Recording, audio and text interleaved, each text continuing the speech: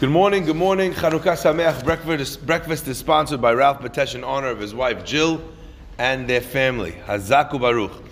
Okay, now the word Chanukah itself is a very interesting word. What does it mean, Chanukah? So we explained yesterday the connotation of the amalgam of the word of Chanu Chafhei. Today I want to take maybe a little bit of a different tack because this word appears in many different places. It's the same word as chinuch. Chinuch means, when we talk about educating our children, we use the word chinuch. But chinuch, translating the word chinuch as education, is really not enough. Because it really goes much deeper than just educating when we try and educate our children. In fact, the proof for that is that the word chinuch appears in the context of things which aren't children. We find the word chinuch by the Mizbeach.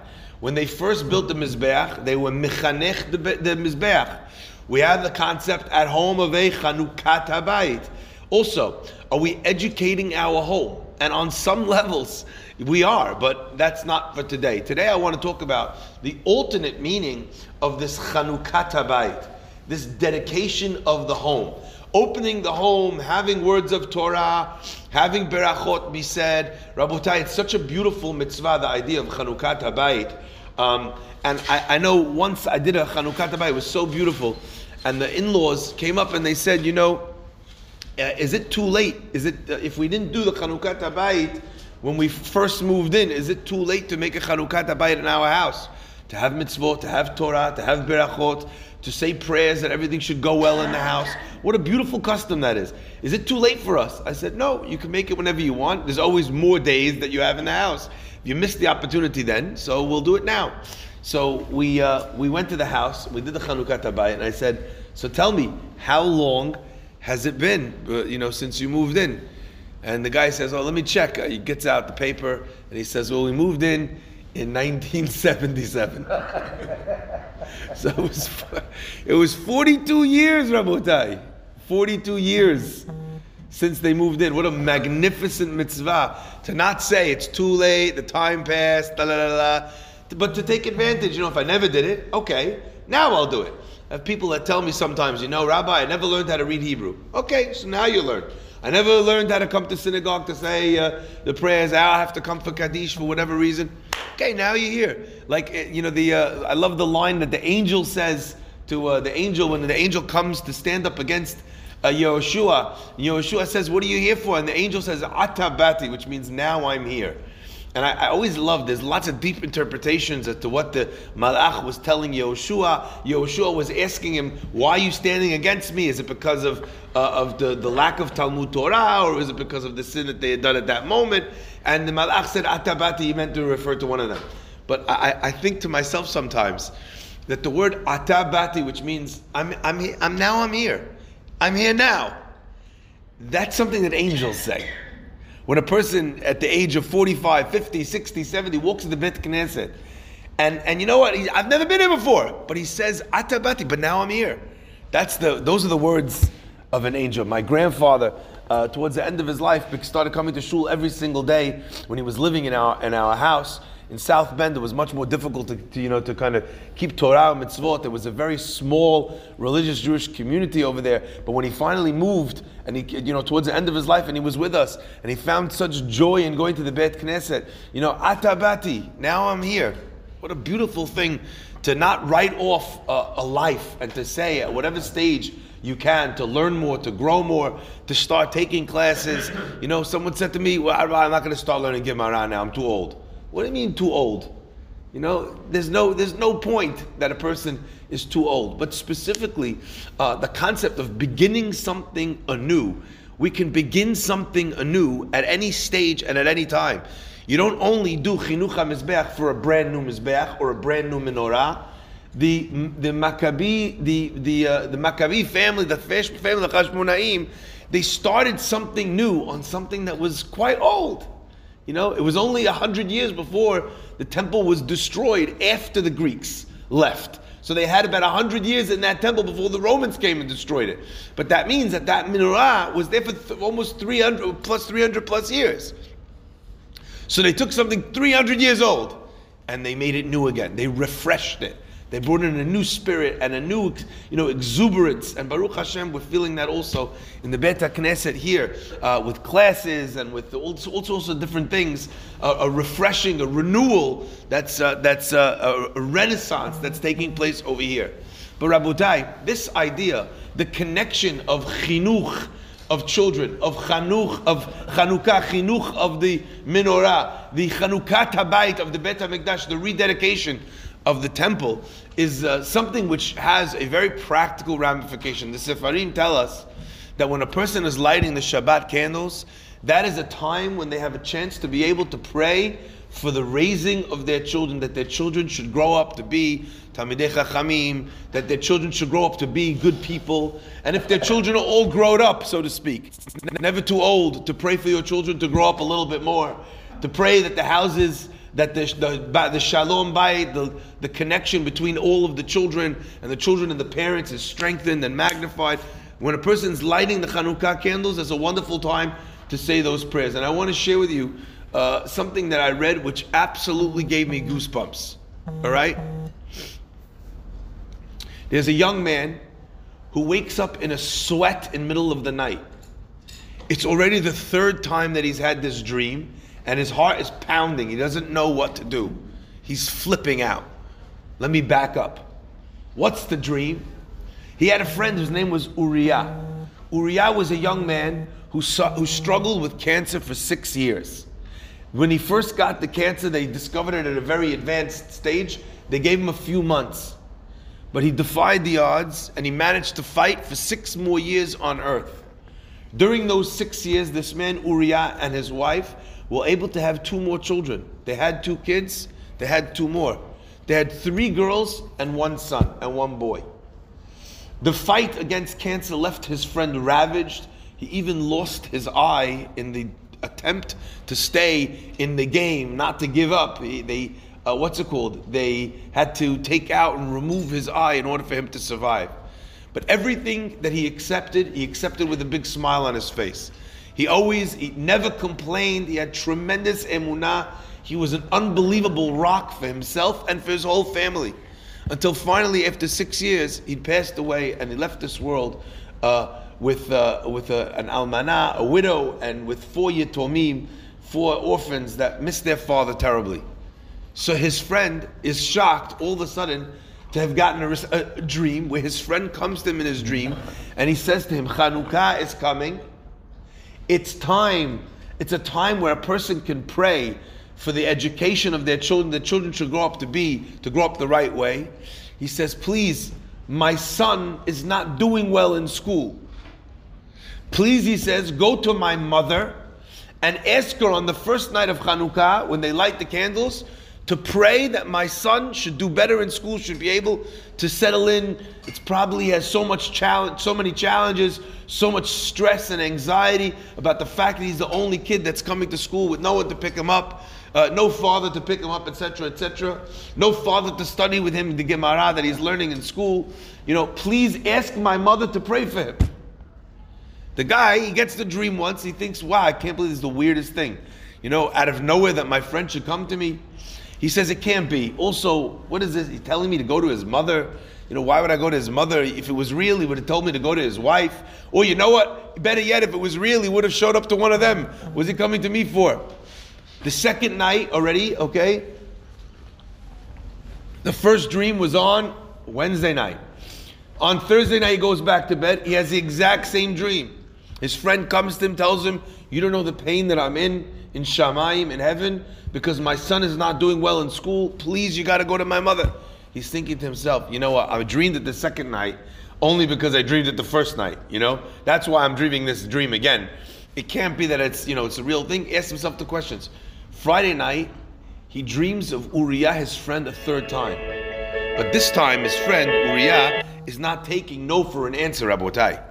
He says to his friend in the dream, straight away, as soon as the fellow kind of slips into his unconscious state, he says to his friend, I don't understand. Are we friends or not? I come now, this is the third time you made me come to you. I didn't ask you for something outlandish. I didn't ask you for something difficult. I asked you to pick up the phone and call my mother. Now it's almost Chanukah. Tomorrow night, Saturday night, is going to be the night where they're lighting the first time. My son's not doing well. There's nothing I could do. I've come to my friend to ask him for a simple request. Why are you not honoring my request? The guy wakes up in a sweat. He's shaking. He's shaking. Oh, I forgot, sorry.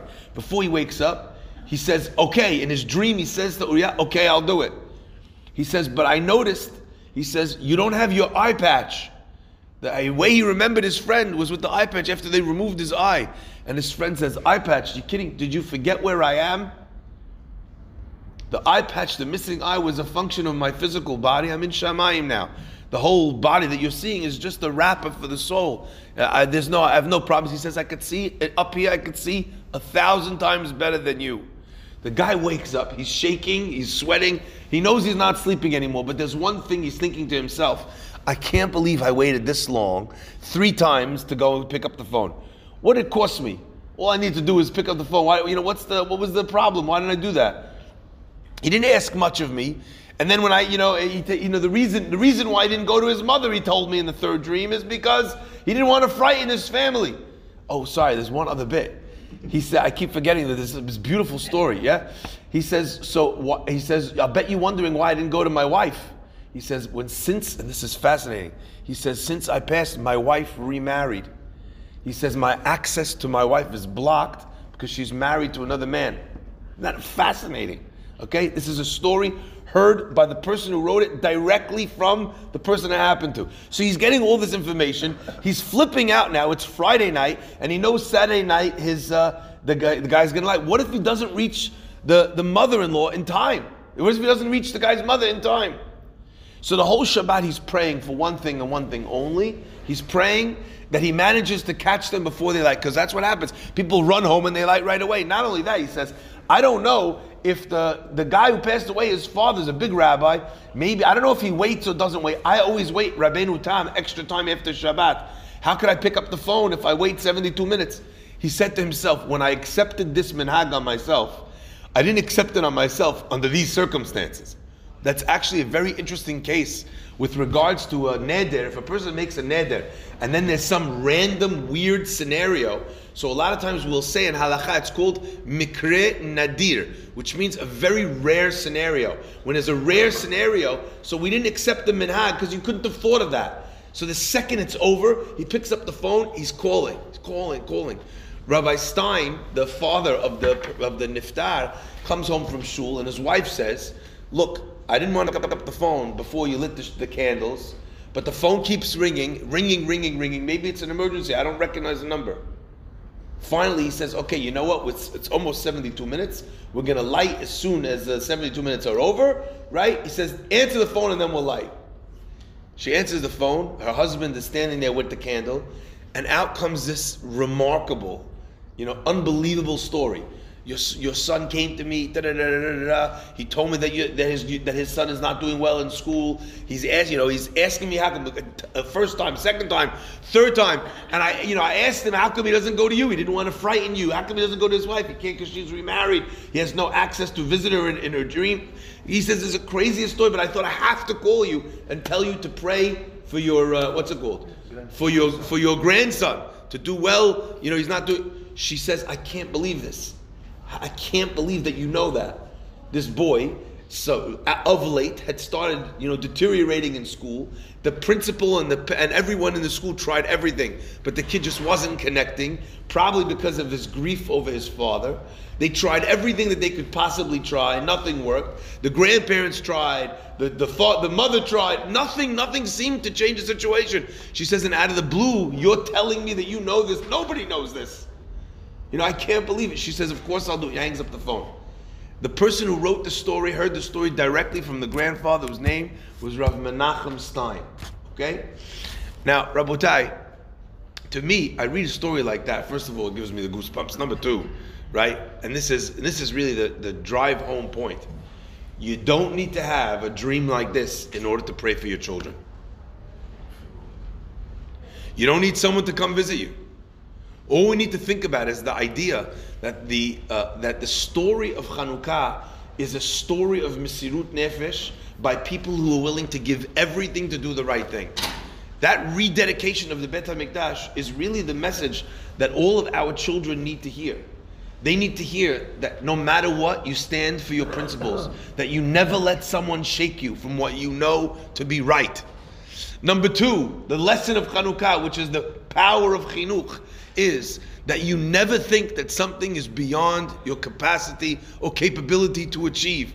This is the bedrock of chinuch, Rabotai. Okay? Number three, when someone is sitting there, they have all this they have all this oil. They know that they're not getting oil for another 8 days. They know they're not getting oil for another 8 days. How come they didn't light 1/8 of the oil each night? That's what I would do. Now you know you have a little bit less oil, but you could light each night. And the answer is, Rabotai, that's also the tremendous lesson for chinuch. That when it comes to doing the right thing and you're not sure how you're going to get tomorrow, the answer isn't to divide and divide and divide and to water something down until it's not actually there. You do everything that you can. You push the boat out and you ask HaKadosh Baruch Hu to help you. You do all that is in your capability. And then after that, there's nothing more that Hashem could ask of me. I want to share with you something that I think is such an interesting idea here. In logic, the Reform movement makes much more sense than the Orthodox movement. Let me explain. You have a bunch of rabbis sitting in Germany. They see that the people are not connected. So what should they do? So what they do is they think, let's make it easier to be Jewish. Let's cut out a couple of things. Let's change the language in the Beit Knesset from this to that, the classes from this into German. Let's, make a little bit of musical accompaniment on Friday night. And in their head, you know what? What's better? To have a little bit of music, break the law a little bit, and have the people, Beit Knesset, be full? At least they're praying. At least they're attending Shabbat. Now the logic makes sense. But the problem is that when you water something down, when you're willing to break the law to keep the law, you've broken the law that you're trying to get them to keep. What the Hashmonaim taught us in that moment is that you go all out, like the song goes, in a blaze of glory. You do yours. If there will be no more oil tomorrow night, that's not my problem. That's God's problem. And you know what? Had there been no miracle, and on the second night they would have had no oil, what would have been the halakha? It would have been an ones. But at least they would have lit the first light according to the halakha. Do you understand the point? It's not your problem to figure it out. It's your problem to do your best and to do what's right. That's why Chanukah is misugal for the prayers, to be able to pray for a person. Now there's a special tefillah, the tefillah Tashela. It was written, a beautiful tefillah that it's said on a different time of the year, but it's written beautifully. If a person would like to sit and say the tefillah at the candles, matovu manaim. If you want to say your prayer that your wife says when she prays over the Shabbat candles, matovu manaim. You want to say it in English, in your own words, so you could communicate from the depths of your heart. HaKadosh Baruch Hu, I have news for you. He speaks all languages. Take the opportunity on the nights of Chanukah while the Chanukah candles are burning. Don't do it while you're lighting. Because however important this is, you don't break the halakha to keep the halakha, okay? Finish the lighting, so it's not a hefsek on the lighting. After the candles are lit, stand there by the menorah for a few extra minutes. You could close your eyes if you want to and pray to HaKadosh Baruch Hu. Like we say, the tefillah is so beautiful. We say, Umeirin et ha'olam, and they light up the world. We talk about our children, right? Batorah u'ma'asim tovim. We pray that our children should be just like the Chanukah candles, should be ones that light up the world and make it a place that HaKadosh Baruch Hu intended it to be. May Hashem answer all of our prayers. May Hashem allow us to refresh and rededicate not only the menorah, the Beit HaMikdash, but our own Batei Mikdash at home. The Sefarim ask, why is it that if the miracle happened in the temple, we should light candles in the temple? Now we do upstairs, but that's not the main mitzvah. The main mitzvah is to light it in your home. If the miracle happened in the temple, why don't we light it in the temple? And the answer is, Rabotai, because each and every Jewish home has the idea of a mini Bet HaMikdash. That's what it is. It's a temple. It's a place where divine law and divine practice are being taught, and therefore it is actually being lit in all of the temples and all the Batei Mikdash. Baruch Adonai Le'olam. Amen ve'amen.